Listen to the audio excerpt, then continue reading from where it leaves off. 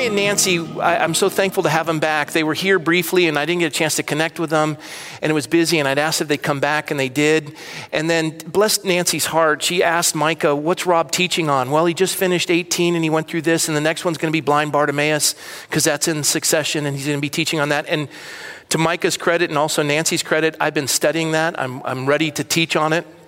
I had all the notes ready and I was in my office at about 7:40 this morning and the Lord put it on my heart that I have to take Wednesday night's message and expand it to present to you. And there's a reason why. And so I did it first service and Terry and Nancy prepared for blind Bartimaeus and they did that whole video at the end. Wasn't that precious? I was moved by it. And then I thought, Lord, you're so good. Because, I switched up on them, but there isn't a sermon I could have given that was more profound than what Terry and Nancy did with that song. It just encapsulated the entirety of that passage. And when Terry shares his testimony, and he even said it as I was giving him a hug, I'm that leper, I'm that blind man. He means it. And it was, I didn't see a dry eye. It was just precious. So thank you, Terry and Nancy, for your love for our fellowship and your faithfulness to serve. You guys rock. All right. Now it's time to get in the Word, and you guys are wondering, well, if we're not doing Luke 18, what are we doing? Open up to Psalm 1. If you have a Bible, if you don't, raise your hand. The folks are walking down the aisle. They're labored with the stack of books. They need help. Raise your hand, take it from them, comfort them, and encourage them. And if you don't own a Bible and that landed in your hands, you're welcome to keep it. We have some folks that collect them and then sell them, and they've made a living doing it. It's...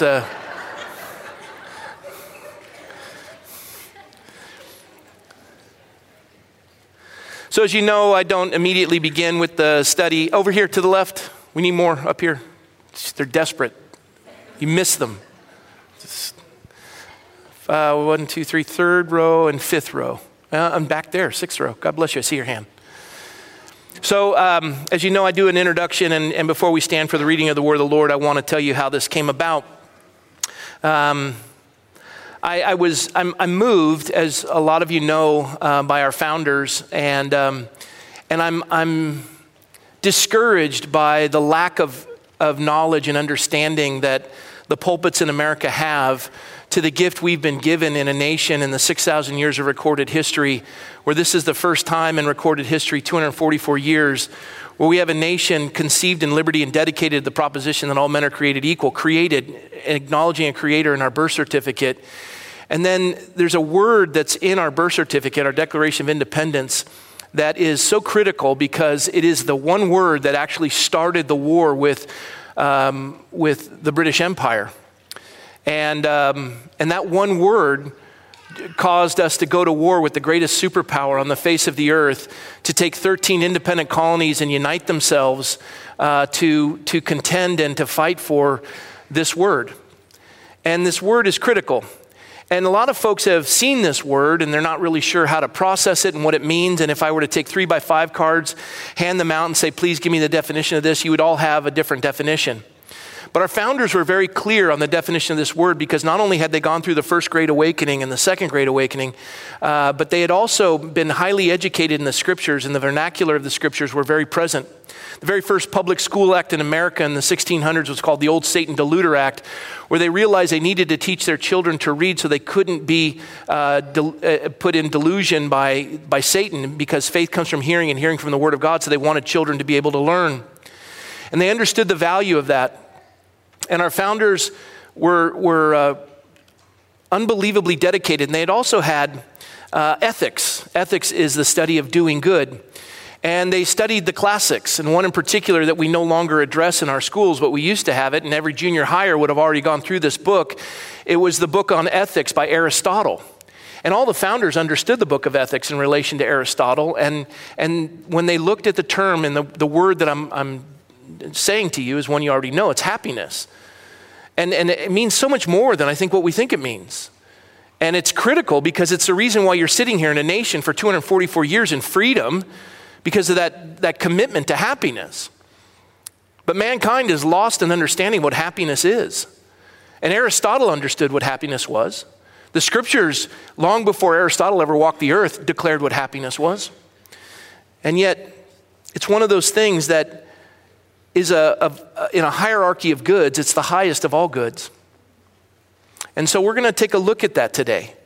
And we're going to do it through the very first psalm. Psalms are music, words put to music. And the psalmist wrote Psalm 1, and he began with a word called eshed, which means, oh, how happy. It means happy is, or happiness to the person who. Eshed, oh, how happy. And the way we translate it in the English is blessed. Even on the Sermon on the Mount, when Jesus said, blessed are you, it means, oh, how happy are you. And this word happiness is critical to the furtherance of Christendom. It's critical for us to be fruitful to understand what happiness is.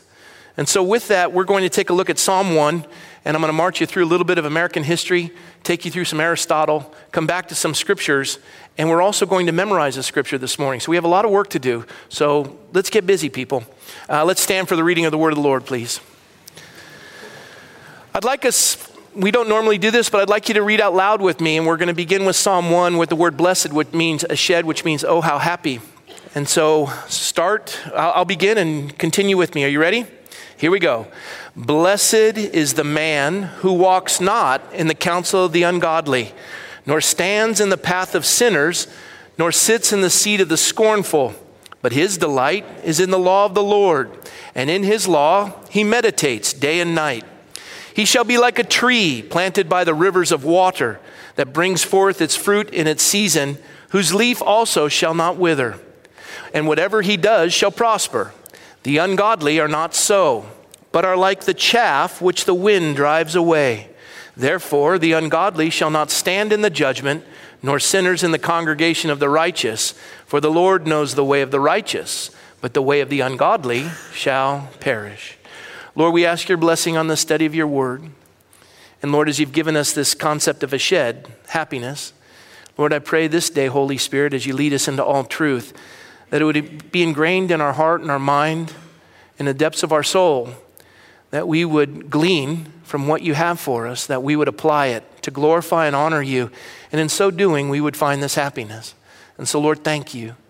We commit this to you now in Jesus' name. Amen. Have a seat.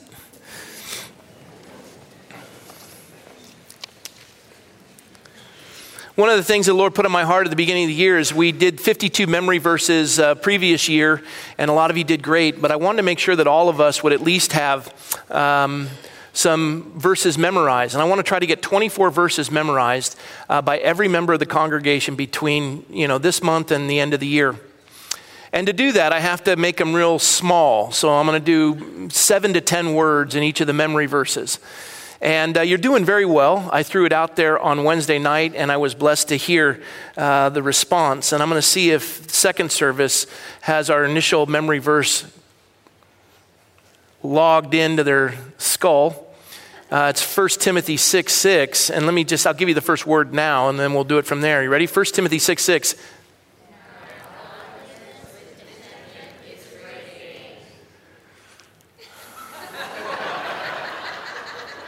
Now that you had some of the folks who did their homework kind of refresh you from the limited amount of work you did, maybe you're prepared to do it together. Ready? 1 Timothy 6:6.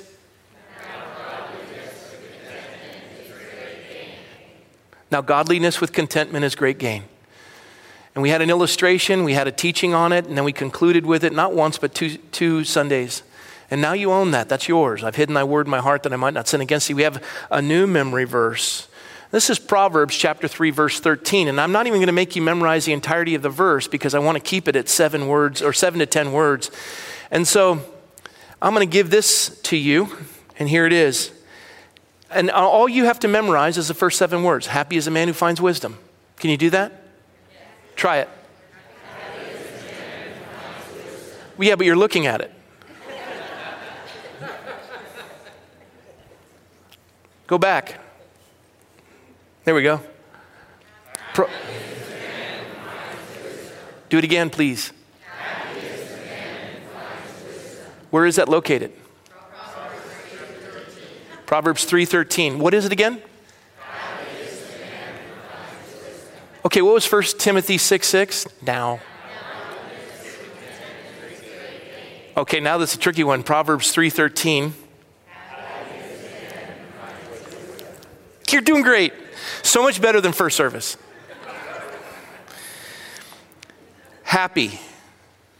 It ties in with what we're studying, so you're going to be able to retain it. You're going to have an illustration. You're going to have a teaching on it. You're going to commit it to memory, and it's going to bless you all the days of your life. God's word doesn't return void. And so when you see this idea, happy is a man who finds wisdom. The scripture goes on to say, and the man who gains understanding. And the key is happiness. As I said earlier, this word happy was critical to our founders when they gave us the Declaration of Independence, which is our birth certificate. And in 1776, which was a critical time, America was being oppressed, or the colonies were being oppressed by the British Empire. They were losing their ability to raise their families and to find freedom and this idea of liberty. And it was this gathering of these 13 colonies to contend with this great superpower. And they came together for principles to guide and to lead them. It actually won a remarkable battle. It was in March of 1776. And as the winter was thawing, the British had occupied Boston and the Americans had Dorchester Heights. And they knew that the British, as soon as the snows thawed, they would march up and conquer their high ground because the Americans didn't have any artillery. And a bookseller, a 26-year-old bookseller from Boston by the name of Henry Knox, had read a book on artillery. He was a large fellow. And he came to General Washington. He said, I know how to get artillery to the Continental forces. Washington said, how would you do that? And he said, well, in Fort Ticonderoga, they had abandoned all the artillery. I can bring it over the mountains, cross the lakes, bring it over the mountains because of snow, and it was one of the greatest engineering feats to date. And sure enough, he did. They'd given him the resources to do that. He got all the artillery. It was, Boston Harbor was covered in fog. He was able to get the artillery up to Dorchester Heights, where the fog was over the harbor of Boston, but up on Dorchester Heights, it was a full moon night, similar to what we'd had in these past couple days, where it was completely clear. They assembled all the artillery. When the fog lifted, the British realized that the Americans now had artillery. Within a day or two, they were going to march up to Dorchester Heights and take over and destroy the Continental Army, but it was through that shelling that they did on Boston that the British evacuated, and the Continental forces had a victory. They were so excited that they went into 1776 and they wrote this Declaration of Independence and their birth certificate. And in that Declaration of Independence that they wrote upon the birth certificate goes down further to begin with, we hold these truths to be self-evident that all men are created equal, endowed by their Creator with certain inalienable rights, among those being life, liberty, and the pursuit of a critical word, because it was that word that caused them to go to war with the British Empire. Life, liberty, and the pursuit of happiness. And then they would go on to write in that same structure. They would say that to secure these rights, these inalienable rights, life, liberty, the pursuit of that to secure these rights, governments are instituted among men deriving their just powers from the consent of the governed, that whenever any form of government becomes destructive of these ends, it is the right of the people to alter or to abolish and to institute new government, laying its foundation on such principles and organizing its powers in such form as to them shall seem most likely to affect their safety and happiness was critical to the founders. They wrote that in this birth certificate, declaring independence from the British Empire, and it took them into war with the greatest superpower on the face of the earth. They valued happiness. Now they put it in order, life, liberty, and the pursuit of happiness, because happiness and liberty are scarce little value if you're dead. So they wanted man to live. And this idea of liberty is freedom in a sense, but happiness was further than that. All of these founders had been educated in Aristotle, and they looked at that word happiness far beyond what we compare happiness to be. Aristotle was a philosopher, and he was a brilliant man in many, many aspects. And interestingly enough, he had established this Ecumenian ethics before Christ had ever walked the earth. And yet, the Lord would see fit to use Koine Greek as a language for the New Testament because it was the language of the greatest philosophical thinkers of all time. It was also the language that had dominated the entirety of the known world at that time. For example, in our own English language, we have one word for love, but the Greeks had three, actually more, but three that encompassed over 90% of the meaning: eros, agape, and phileo. And there's also storge. For us, we have one word, love. And it doesn't mean the same thing. I love my wife and I love my job. You can use the same word, but it doesn't mean the same thing. If it does, you have a problem. So when the Greeks had this philosophical language that they would deal with the most complex thoughts, it was a hierarchy of understanding. As Aristotle would say, an unexamined life isn't worth living. And so the founders understood that if we're going to have a foundational education that would allow us with scriptures, we have to understand critical thought. And so they'd educated themselves in Aristotle. And Aristotle, when he started to look at this idea of goods are critical. There are things in this world that are good. Things in this world that are good. And what makes something good? Aristotle would say, a thing is good if it functions well according to the purpose for which it was made. Let me repeat that. A thing is good if it functions well according to the purpose for which it was made. You and Everett have been fearfully and wonderfully made, knitted together in his mother's womb. You've been made for a purpose. That purpose is to glorify God. He has created good works beforehand. You're his poema, his workmanship, and he has created you unto these good works. Now, if you operate outside that for which you were created, that's not good. A thing is good if it functions well according to the purpose for which it was made, according to the intention of its maker. We hold these truths to be self-evident that all men are created equal, endowed by their creator. For these reasons, life and liberty and the pursuit of happiness. For this reason, governments were instituted among men by that supreme power, that you can secure your happiness. And what is happiness? Well, we have goods, and goods are important.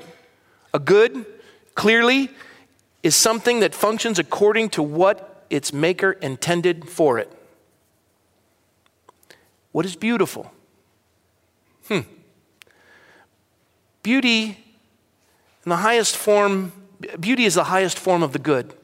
So, you get some rinky-dink Toys R Us guitar and give it to your child with plastic strings. It'll make noise, but it'll be real hard to tune it.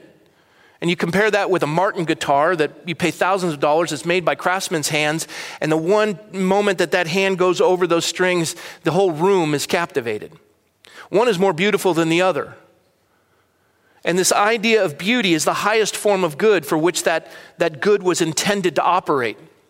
It's beautiful when the master's intended it to operate in that capacity, and you're beautiful when you're operating in that capacity, and you're ugly when you're not. When you lie and you cheat and you steal and you backstab and you're critical and you're mean and caustic and bombastic, it's just not beautiful. It's painful. It's ugly. Yes? But to meet someone who's beautiful, I'm not talking about just physically, and there's something special about that. I mean, people know how to take care of their facade. They do well with it. And as Chuck Smith used to say, if the barn needs painting, paint it. And they know how to paint. They make it look good. But there's also the beauty of character operating in the context for which God has designed you. And this is what's interesting. The work that produces happiness is essentially human. There's no other creature in all of God's creation that can produce happiness because it's essentially human. You see, we call things good when they serve the purpose for which they were made. We call things good when they serve the purpose for which they were made. Now, the good of a cup has to do with what somebody else fashioned. The good of a dog is secured chiefly through the natural gifts and instincts. But the good of a human being depends primarily on choice and the formation of virtuous character. You see, unlike all the other creatures in God's creation, you have the ability to choose. And every day you make choices is where you get that word character. Character means etched, engraved. It's like a tattoo. And every choice you make develops that character. And conversely, every choice you make that isn't good produces an ugly character. And that's up to you. And happiness will be dictated upon what you etch into your life. And the scriptures would focus on this. There's a hierarchy of goods. If the idea for us is to pursue that highest good, that we function according to the way which God made us, and that the thing that has been created is operating in its context for which it was created to do, it's good. But there's a hierarchy of goods. And the way Aristotle would design it or define it is he'd say, look, there's a bridle maker. Since we were talking about rodeo and horses, a bridle, which is the bit in a horse's mouth, you pull to the right, the horse goes to the right, pull to the left, the horse goes to the left. And this has been designed, and there's someone who needs to make this, and they make it out of metal. And it moves this majestic beast with a small piece of metal in the pull of a master's hand, left or right. So bridle making. You want the bit to be made proper. You don't want to hurt the horse's mouth. You want it to be able to have the force and the tension where necessary. So the bridle making is a good. And we admire someone who can make a bridle. But if the bridle maker is not working and doesn't produce, then he's not operating the good for which he was intended. That's not good. So he makes the bridle, and the bridle is higher than the bridle maker because that's the piece that is going to operate the beast, and that's good. And then you can have a bridle, but if you have someone who doesn't know how to ride a horse or how to operate a bridle, so horsemanship is a good that's higher than the bridle itself, and the bridle is higher than the bridle maker. And now you have horsemanship. And so someone knows how to ride a horse, but what's the purpose of riding a horse? Well, to have a cavalry. Back in Aristotle's day where they were warring people, they had a cavalry, and that would be able to invoke your will on another nation and to conquer other nations. And so the horsemanship would result in a cavalry. And that's a higher good. And that cavalry had a higher good which would result in victory. But is victory the ultimate good? There is a hierarchy of good, but is it the ultimate good? No, the ultimate good to Aristotle and to God himself and all of us is happiness. Happiness. Now there are things in life that are good. And we're going to take a look at a few of those. They're good. They're really good. One in particular that's really good, and I like it a lot, is wealth. Wealth is good. It's the abundance of valuable material possessions, the abundance of valuable material possessions, and I lost that, but you know what wealth is. I don't have to describe it. Wealth is owning things. Wealth is having money. I got to tell you, it's really good to have a positive balance in your bank account. I know that's shocking because you live in California, but I'm saying a positive balance in your checking account. It's nice not to be overdrawn, to have money left over at the end of the month. No? Nobody wants to be rich in here. Wealth is good. Wealth does amazing things. Wealth is the accumulation of resources. We look at it as our bank account. You've heard me say this before, but I remember, and this is a true story, I was walking into a Starbucks early in the morning, getting ready to go to my Friday morning men's study, and as I was walking in, a young fellow in his mid-20s, he was ripped, but he was disheveled. He'd been sleeping out in the streets, but he was healthy and he looked good, but he was dirty. And as I walked past him, I knew what he was going to do, and as I walked past him, he says, "Can I have some money?" And I looked at him, I said, "I will give you money if you can answer one question." He's like, "What?" I go, "What's money?" He goes, "Oh, it's what you need to buy stuff with." I'm like, "No, sorry, man." And I walked in. He goes, "Wait, what is it?" I said, since you want to learn, I'm going to buy you breakfast. Come on in. And we're in the line. He's like, "What is it?" I go, no, not till we get some food. And we get some food and we sit down. He goes, what is money? I said, "All right, you ready?" He goes, "Yeah." I go, "Money is a representation of the contribution you've made to society. You've made no contribution, thus you have no money." Dude. And I said, "But I have made a contribution. I have money, and by my generosity, I'm buying you something by the effort that I have put forward. Now, that contribution to society, you may be able to flip hamburgers at minimum wage, or you may have gone to school for 10 to 15 years to be a doctor to do brain surgery. One brings a greater value to a society. Both are important. It doesn't mean that you're not equal. You're equal in dignity, but not in capacity. The person who flips burgers is good at flipping burgers, and we need that, and that's a necessary arrangement, and we want to remunerate you for that, but there's a lot of people who can do that, and it doesn't require 15 years of education. But the person who's front-loaded and educated themselves and put restraint on evil in order to pursue excellence, they provide a larger contribution to society, thus we value that more. Understood? And so wealth is good, but wealth for wealth's sake is not good. If you wake up every day and you teach your children to pursue money, that's a problem. And the tragedy is in the church, we have elevated that to a whole new height. Parachurch ministries, nonprofit organizations know how to milk you for every dime because there's not a bigger stick to hit somebody over the head with than God. And we start to work people. And any of you who have foundations or any of you who have money, you know that you have been scammed by those who profess themselves to love the Lord. And I sincerely believe that some of the people that are seeking that money don't believe themselves to seek money. They're wanting to do good, but somewhere in there, money just ruins it. Yes? It ruins ministry in some regards. That's one of the reasons why we don't pass an offering bag. I don't want to talk about it unless the text is talking about it. I don't want you to think you're in charge of anything in relation to money. You're giving money for the sole purpose of allowing God to be first in your life. Beyond that, whatever comes in the bag is irrelevant to me because he's never let us down in meeting our needs in the riches of Christ. And if you think giving is such that you can get your name on a plaque, go somewhere else. You get nothing but the satisfaction of putting God first and to have your life aligned with his. So wealth for its sake is dangerous because if you pursue this good, and money is good, it can do some amazing things. It can buy a bed but not sleep. It can buy a house but not a home. It can buy sex but not love. There's some things that money can buy, but money is an accelerant. It just makes you more of what you already are. It doesn't solve problems. It can take care of symptoms but never the problem. And so wealth is good, but it's not the highest form of good and it shouldn't be what you commit your life to. And I want to take this great philosophical thinker who's kind of gone off the radar and actually he's gone over the edge lately, but he had something very profound to say in Guidepost magazine, and this is what Jim Carrey said. I think everybody should get rich and famous and do everything they ever dreamed of so they can see that it's not the answer. Right? So wealth was one of these goods that they thought was a high good, and it is a high good, but it's not the highest good.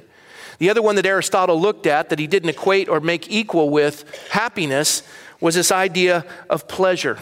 I like pleasure. Pleasure, desire, inclination, frivolous amusement, state of gratification, a source of delight. Pleasure is good, yes? Like a warm hot tub on a cold winter night. That's good, yeah? I like it. Somebody in the church, they're a chemist, and they mix red wines to come up with a varietal, a blend, and they say it's better than Inception, which is this, I think it's Inception. It's a real high-end wine. And they said, have you ever had it? I said, yes, I have. And some of you are going, well, Pastor drinks. I didn't inhale. It's okay. And they put on the label, they made this wine for us, they put on the label, because they just heard the message on 1 Timothy 6:6, now.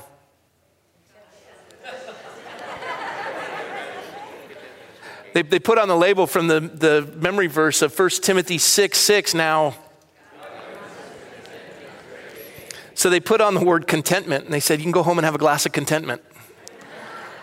And it's pleasurable. It's pleasurable. The touch of your spouse's hand, a hug in a time of need. Somebody brought up a little Scottish terrier to church first service, and he nuzzled. It was pleasurable. Just a little puppy, just something about a little puppy. I just love him. Things are pleasurable. But pleasure for the sake of pleasure, though pleasure is good, it's not the highest good, because if you pursue pleasure and your whole life is focused towards pleasure, it'll do a number on you. That's Keith Richards. There isn't anything that he's ever withheld in his life. And pleasure for pleasure's sake really affects your organs, your family. If that's what you're pursuing in life, It's an empty pursuit. Aristotle understood it. The Lord, more importantly, understood it, or I should say he outlined it, allowed us to see it, and our founders grasp it. So you have wealth, pleasure, they're both good, but to seek that for that sake is dangerous. If you educate your children in school, look, go after wealth. No, go after pleasure. No, it's dangerous. The third that is close, it's a high good, but it's not the highest, is honor. And this is one of the closest, because honor is one of those things that we really value. Honor, to show respect, good name, reputation, to confer distinction on. We want people to honor us. Why? We don't want to be honored by bad people. We want to be honored by good people, because in a sense, to pursue honor in order to justify that we're good. When good people honor us, it emphasizes we're good people. But if you're going after honor for honor's sake, that's dangerous. We're free to choose. We make choices in life. And if those choices are such that people are moved by the accomplishments we've made and the character we've established and they want to honor us, that's great. But to go out and want to get people to honor us is dangerous. You know, I was thinking about the old joke about the two brothers. They were the most heinous, evil, wretched people in the entire community. They were hated by everybody. They'd cheated everyone. They'd lied. They were abusive. There wasn't a single thing that they'd ever done that was worth anything. And the one brother dies, and the other brother has lost the only companion he had in life. And he goes to the priest and he says, I want you to honor my brother. I want you to tell everyone in the community he was good. And he said, I'm not doing it. There wasn't anything good in your brother's life. He says, there's $1 million in it for you. And the priest says, okay. So the funeral comes and he begins to do the eulogy of his brother. And he begins by telling everyone all the awful things he ever did, what an awful human being he was. He goes through the whole thing. He says, but compared to his brother, he was a man of honor.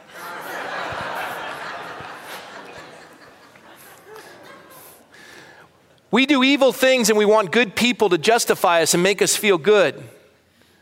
And I was deeply moved by this concept of honor, because it's good to honor people, but it's not good to seek honor for honor's sake. And as we just went through this, it was revelatory for me, eye-opening. I believe it was a cultural dynamic shift in America. I thought it was profound. And it was brought not by a minister, not by a pastor, not by a parachurch ministry or an evangelist. It was brought by an atheist socialist. And he rocked it.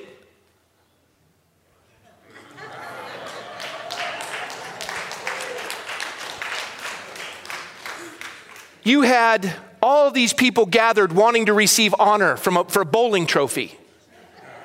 There's the Golden Globes, and they do 6 events a year. They do the Academy Awards and the Golden Globes and the Emmys, and they want to, regale themselves on how remarkable they are. And they want to be honored. They pursue honor in order to justify that they're good people, even though they put out trash, and not all of them, but most of the time it's just trash. And they climb over dead bodies to get to the top, and they keep all the secrets, and they're duplicitous. They're hypocritical. And they want us to believe that they somehow, and you think Ricky Gervais is the guy that did it? Somebody predated him. And it was phenomenal. I only took the part that was clean, and he still says GD in it, but you got to watch it. This is Jerry Seinfeld. He's receiving an award. Check this out. Roll it. I'm just, sick of all these actors and I don't know why we're so fascinated with actors in this culture. They haven't got a thought in their stupid bedhead, hairdo, mini brains. Why? We must honor this man. Why? He pretended to be Bob Johnson. He's a genius, I tell you. It's genius what he's doing. Playing dress up and pretend is not genius, ladies and gentlemen. It's not genius. Roll the cameras, put on these clothes, stand there, ready, say what we told you to say. Fantastic.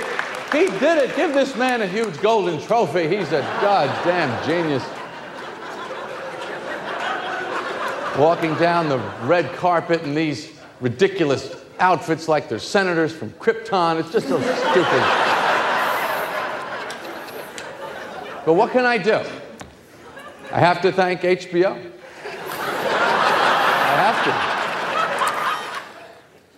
This is the world in which they live, where they elevate themselves, and then they have to assure themselves that what they do is good, so they have to put on these banquets to receive honor, to justify that they're good. But honor, interestingly enough, the way that Aristotle looked at it, he pointed out, he said, heroes never refer to themselves as such. The nature of a hero is to exhibit bravery in moments no one sees or hears, with no expectation of acknowledgement, but always with hope at the forefront of each action. And yet each unseen and unheard heroic action pushes us all forward for the best.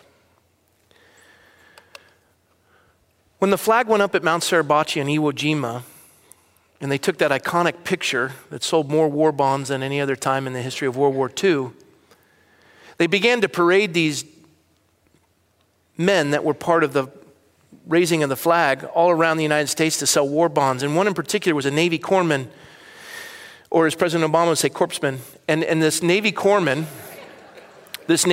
traveled the country and raised war bonds. The war ended, and he went in to be a mortician. And he fell into obscurity. And every year they'd call trying to trace down the survivors of the raising of the flag on Mount Suribachi, and he would tell his children, hang up the phone. They didn't know who he was. They didn't know what was going on, but they grew up never knowing anything about their father. And when he died, his oldest son went up into the attic and found the box with the 2 silver stars, the iconic pictures, the award from the President of the United States, all of these things. And he never knew that his father was the man in the picture on the raising of the flag at Iwo Jima. But his dad would always say, whenever he'd regale stories of World War II, he'd say, the only heroes are the ones we left. I wasn't a hero. I lived. You see, people want to be honored because they live with the secret that their life is anything but good. And they want the world to assure them that they're good. And so you pursue honor, and that's dangerous. It's not good. The Bible says, sit in the back and then let others bring you forward, but don't seek to sit in the front seat. The Bible says if you want to be great in the kingdom of God, be a servant of all. The word servant is doulos, bondslave, under-rower. You don't even have a name. We did an event Saturday night for all the volunteers in the church. Pastoring this church for 20 years, I think that's the first time we've really done anything for the volunteers. A lot of you think, how cruel is that? You know what? They don't like it. The volunteers in this church are organic. They don't do it for the praise of men. None of them were there going, well, it's about time you recognize my efforts. Not a single one of them. And we have an amazing training program for servants. Because Gladys Aylward said the true test of a servant is how you act when you're being treated like one. And we're really good at equipping them to be servants from that definition. And yet, as I stood in front of them, all I could tell them was that when Michelle and I were going through a tough time in the church and there was division and struggle, we just said, God, would you send us? The Bible says a harvest is plentiful, the laborers are few. Pray therefore the Lord of the harvest, he'd send laborers. Would you send laborers of like mind that are not contrary and they're pleasant and they have servants' hearts? And I was overcome with emotion Saturday night, looking out at the sea of people and realizing how good God was to answer that prayer. And every one of the ministries that were developed were never by cajoling and having to prop people up and make them feel good. They were organic. They just wanted to do it. And they didn't come to seek honor, but it was good because it's important at times for people who've touched your life to say thank you. Thank you is an honor. Thank you for serving me. And the times that they've been overlooked, and they go and they clean a room and to come in only find it dirty. And they don't get embittered. What they do is unto the Lord. And the ministries that have been developed by servants. And that's what's amazing is those are the folks that are elevated. It's the others that come in and say, you know what? I want to preach. You need to step aside and I want that pulpit. I have no doubt you're a better minister than me and you're a better preacher than me. God takes the foolish things of the world to confound the wisdom of the wise. You're probably way better at it than I am and a better expositor of the scriptures than I am. I have no doubt. But God put me here. I don't know why he put me here. It confounds me as well. But if you want to come here, first of all, I think the affirmation that I'm where I'm supposed to be is the fact that Folks are serving, and I never asked them to. Yeah, clap for them. I was blessed by that. The point is simply this: don't seek honor for honor's sake. Don't seek honor for honor's sake. It was in the book of Ethics that Aristotle wrote. He said, every art and every inquiry and likewise every action and choice seems to aim at some good. And hence it has been beautifully said that the good is that at which all things aim. We want to hit the highest good. And I want you guys to hit the highest good. And you've been created unto good works. And the highest good is not wealth. The highest good is not pleasure. The highest good is not honor. The highest good is happiness. And God has created you to operate in the context for which he was made. And we call something good if it's operating in the context for which God made it. When you make a cup to hold water. And when it's holding water, it's a good cup. Yeah? Which one of these is a good cup?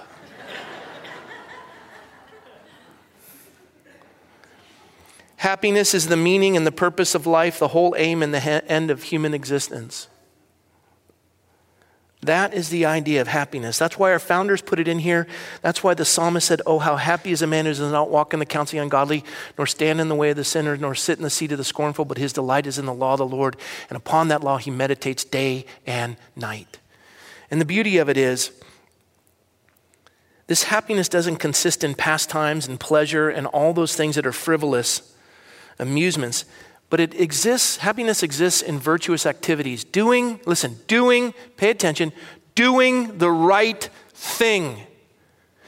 Blessed is the man who doesn't walk in the counsel of the ungodly, nor in the path of sinners, nor sit in the seat of the scornful. He delights in the law of the Lord. He meditates on it day and night. He shall be like a tree planted by streams of living water that produces its fruit in season, whose leaf does not wither. Whatever he does shall prosper. All those things will be added unto you, but don't, you go, okay, so if I pursue the Lord, I'll get these things? You're already screwing it up. It's, I love the Lord. Wait, what? I get that? Lord, all I wanted was you. Delight yourself in the Lord. He'll give you the desires of your heart because he's going to be the desire of your heart. Happiness is a quality of the soul, not a function of one's material circumstances. You don't have to be rich to be happy. You can be in pain and be happy. You can be sick and be happy. You can have nobody acknowledge you and still be happy because you're right with God. And that'll last you all the days of your life. Seek first his kingdom. Honor the Lord. If we run after the other goods, the wealth and the pleasure and the honor, we get in trouble. Timothy says in the passage that we had memorized, but those who desire to be rich fall into temptation and a snare and into many foolish and harmful lusts which drown men in destruction and perdition. For the love of money is the root of all kinds of evil. Love the Lord your God with all your heart, soul, strength, and mind. Love your neighbors yourself. On these two commandments hang all the law of the prophets. But if you fall in love with money and pursue the good of wealth over anything else, you will realize that is the root of all kinds of evil, and you are in trouble, and so are your kids if that's the example you're setting. For which some have strayed from the faith in their greediness and pierced themselves through with many sorrows. Eat, drink, and be merry. If pleasure is your pursuit and you raise your children in that capacity, it's dangerous. The Proverbs say, he who loves pleasure will be a poor man, and he who loves wine and oil will not be rich. Pleasure is dangerous if that's all you're pursuing is pleasure. You know what? I just want to be happy. And happiness for me is not having any worries. I just want to be surrounded with people who don't contend with me. And I just want you to shut up because I don't like to listen to you when you speak. I just want to be around people that just agree with me all the time. And I want a masseuse every morning and every evening, and then I'm going to be happy. No, you won't. You'll be like, I don't want another massage. I don't exercise. I don't have anything that aches. It gets dull. Where's happiness found? Hesed. Blessed, oh how happy is the man who walks not in the counsel of the ungodly. And we went through this, but look at this. He shall be like a tree planted by rivers of water that bring forth its fruit in season, whose leaf shall not wither, and whatever he does shall prosper. The ungodly are not so, but are like chaff that the wind drives away. Therefore the ungodly shall not stand in the judgment, nor sinners in the congregation of the righteous. For the Lord knows the way of the righteous, but the way of the ungodly shall perish. And I think about that. The ungodly are not so, but they're like chaff that the wind blows away. Your whole life is about your wealth. Your whole life is about honor. Your whole life is about pleasure. You've lived for it. You've amassed a fortune. And you've got a bigger dirt pile than anybody else. Good for you. Good for you. And you've gotten to the top over all the dead bodies and you've pursued it. And you are going to slide into home and you have gotten every ounce of living out of that body. And you'll have injected it and you'll have engulfed it with alcohol and whatever else it is. And you won't withhold anything. And it's a fun life. And then your kung fu grip is going to let go of your possessions. And your body's going to just decompose. And all that was yours is just chaff that the wind blows away into your neighbor's yard. And you go, no. I'm going to amass a fortune and leave it to you. You don't leave nothing. Nothing. You have no control over it. You're dead. Whew. There's no substance to your life. And they won't remember you anymore. All they want is what you had. And all your kids were raised for pleasure and they don't give a flip about you. And they're just going to transfer it. And they're going to live the same way you lived. And the culture is just imploding because we don't instruct them on the highest good, which is happiness. And happiness is virtue aligned with God. You know what? Happiness is hard. It's difficult. Happiness is hard. It requires character. Character is etching. Character is choices every day to establish that character. You're not going to be a doctor sitting in front of the television set. If you don't want to learn how to read, you're never going to be of value. And you're going to be duped by everyone who comes along. And reading, you have to learn. You have to front load that. You got to do your homework. You have to discipline and buffet your body. Bring it in alignment with the Lord. It's hard. Proverbs says, my son, do not despise the chastening of the Lord, nor detest his correction, for whom the Lord loves, he corrects, just as the Father, the Son, in whom he delights. And the Lord corrects us. When we're out of alignment with him and we're running after the baubles and the trinkets of the pleasure and the wealth and the honor, he allows us to see that the laws of nature and nature's God will align us to realize that there's nothing there. Our economy will implode. We'll be a slave to the lender. Our bodies will begin to break down. Diabetes will impact our culture. God is saying, wake up, I'm over here. Virtue and happiness are found in me. In him is the fullness of joy. I'm over here. And you know what happens when you're operating outside the context of God? You get chastened. He chastens you. And you go, that's not me. Why is God doing this to me? He doesn't hate you. He loves you. Just like a parent loves a child. When you go to put the fork in the light socket, and as you're going to put it in there, the mom slaps the baby's hand and says, no. And they go, you hurt my hand. I know.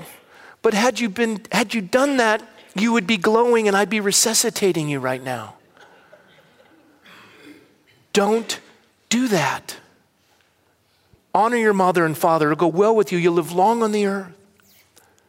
God chastens those he loves, and he brings us into alignment. That is not where you're supposed to be. Look unto me, the author and finisher of your faith, the Lord says. Look to the Lord. Seek first his kingdom. That's virtue. That's happiness.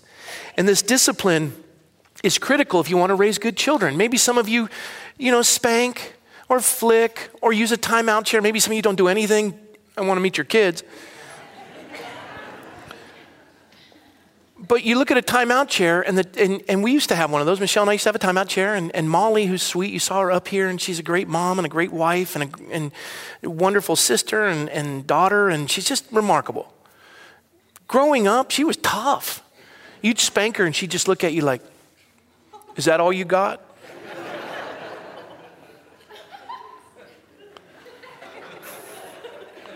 I'm like, no, I got more. My hand would hurt. She's like, is that all you got? Now she's super sweet. Daniel, on the other hand, our other kid, Daniel, I'd go into his room and he'd be sitting in his timeout chair. I go, Michelle, did you send him to? No, I didn't. Well, he's in his chair. We go in, why are you in your chair, son? I just felt like the way I spoke to Mom wasn't acceptable. And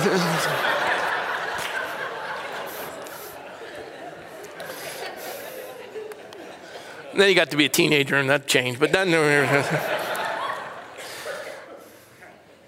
Happy is a man who finds wisdom. Say it with me. The idea is simply that you find wisdom. Knowledge is the accumulation of facts. Wisdom is the application of those facts for the glory of God. You align yourself with the Lord. You take in all of his creation. You see how we operate under the laws of nature, and nature's God, and we honor God. And in finding that wisdom, how to apply these truths that we have front-loaded and disciplined ourselves, all of a sudden the culture flourishes. We lay out this law, as it says in Galatians 3, that the law is a school teacher to point people to Christ. We start to say that this law keeps us in protection until faith comes. And all of the community starts to see these things that we've established. But it's hard. You have to contend for them. I get this all over the country. I don't do politics. I get it from every pulpit. And my response is, okay, so what you're telling me is you don't care about your children in the community, their future. You don't care what they're being educated. You don't care about the property rights of anyone in your community. You don't care about any of that. You don't want to participate because politics is hard. That's what we do. Politics is the highest form of community. It includes morality and sociability. This is what we do. And when we instruct our children and we involve ourselves in their lives and in the community in which they live, and we pursue happiness as a nation like our founders directed us to, understanding that this is a principle from Scripture, it's the highest form of good, virtue, happiness. You train up a child in the way that they should go. When they're old, they won't depart thereof. And the way you train them is through your education. And we contend for that, and we fight for all of the children for that sake. Instead of just sit idly by while all this garbage is pushed into the heads of our kids. And if we don't front load our children and teach them that blessing comes by walking not in the counsel of the ungodly, nor standing in the path of the sinners, nor sitting in the seat of the scornful, but delighting ourselves in the law of the Lord and meditating on it day and night and educating them and teaching them to read, that faith comes from hearing and hearing from the word of God. And the very first public school act, the old Satan and Luther Act by our founders, was that sole purpose that our children wouldn't be fodder for stupidity. And if we don't, and we teach them to run after wealth and to run after pleasure and to run after honor and go to the least common denominator, and just sin comes easy, and don't show them barriers and applying restraints in order to pursue excellence, and we do none of that, it's not going to be a doctor with his graduating hat going on to do brain surgery. You're going to have an alcoholic. Because you go and you make connections and you party and then you go make money. And there's no morality, there's no wisdom, there's no happiness. Therefore, we do not lose heart, even though our outward man is perishing, yet the inward man is being renewed day by day, for our light affliction, which is but for a moment, is working for us far more exceeding an eternal weight of glory. It's hard. We've got to instill character. You've got to do the hard thing. We've got to, as parents and as community members, to participate in the life of our community in every aspect to bring happiness. Not only that, but we also glory in tribulation, knowing that tribulation produces perseverance, perseverance character, and character hope. And character's hard. I want to be a gold medal athlete. I can't wait. I want to stand on the podium with that gold medal around my neck. Well, good. Then tomorrow morning you're getting up at 4 a.m. and you're going to swim. Well, I don't want to do that. I just want the gold medal. I want people to honor me. I'm sure you do, but it's going to require character. Character is going to require discipline, perseverance. Yeah, but that's hard. Yeah, but there's no happiness otherwise. In a fallen world, every day we make choices. We either honor him or we don't. Choose this day whom you'll serve. He is happy who lives in accordance with complete virtue and is sufficiently equipped with external goods, not for some chance period, but throughout a complete life. This requires us to make choices, some of which may be very difficult. Often the lesser good promises immediate pleasure and is more tempting, while the greater good is painful and requires some sort of sacrifice. Listen, heroin is easy to inject, and it feels good. And then you lose your family. The harder good, especially if you're coming off it, is every day you die 1,000 deaths and it's a white knuckle ride, but you got a family you're going to care for and a God who loves you, and you can do all things through Christ who strengthens you, and you hold on. you hold on, because there's a community that needs you and children looking to you. And God has called you. And the highest form of good is to operate in the context for which he designed you. And that's good works to glorify your Father in heaven. And you do those hard things. Make your bed. Clean your room. Help with the dishes. Do your homework. Read your Bible. You do those things. It's hard. Pleasure's easy. Pleasure's easy. You'll be poor. Wealth is harder. But to go for just wealth, you'll never get honor unless you buy it. And then it's not real. And you're empty because you know it's a lie.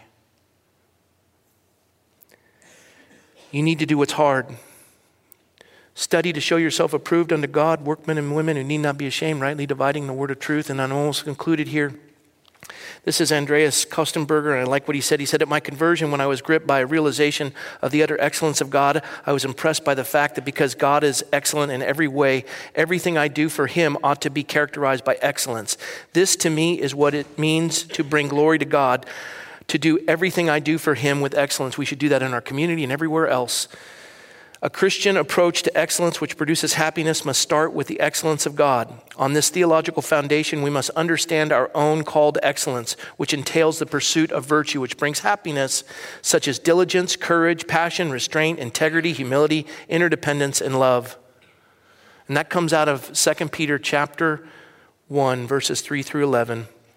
For this very reason, giving all diligence, add to your faith virtue, virtue knowledge, knowledge self-control, self-control perseverance, to perseverance godliness, to godliness brotherly kindness, to brotherly kindness love.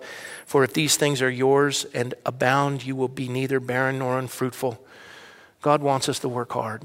He wants us to do it right. He wants us to engage. He wants us to pursue happiness.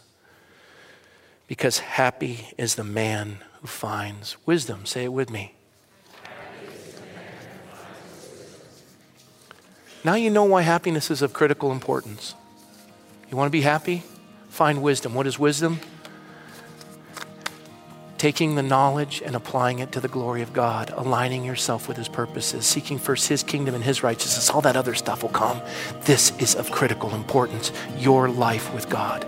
Do the right thing and do it well. And God will bless you and you will be happy. In Jesus' name, amen.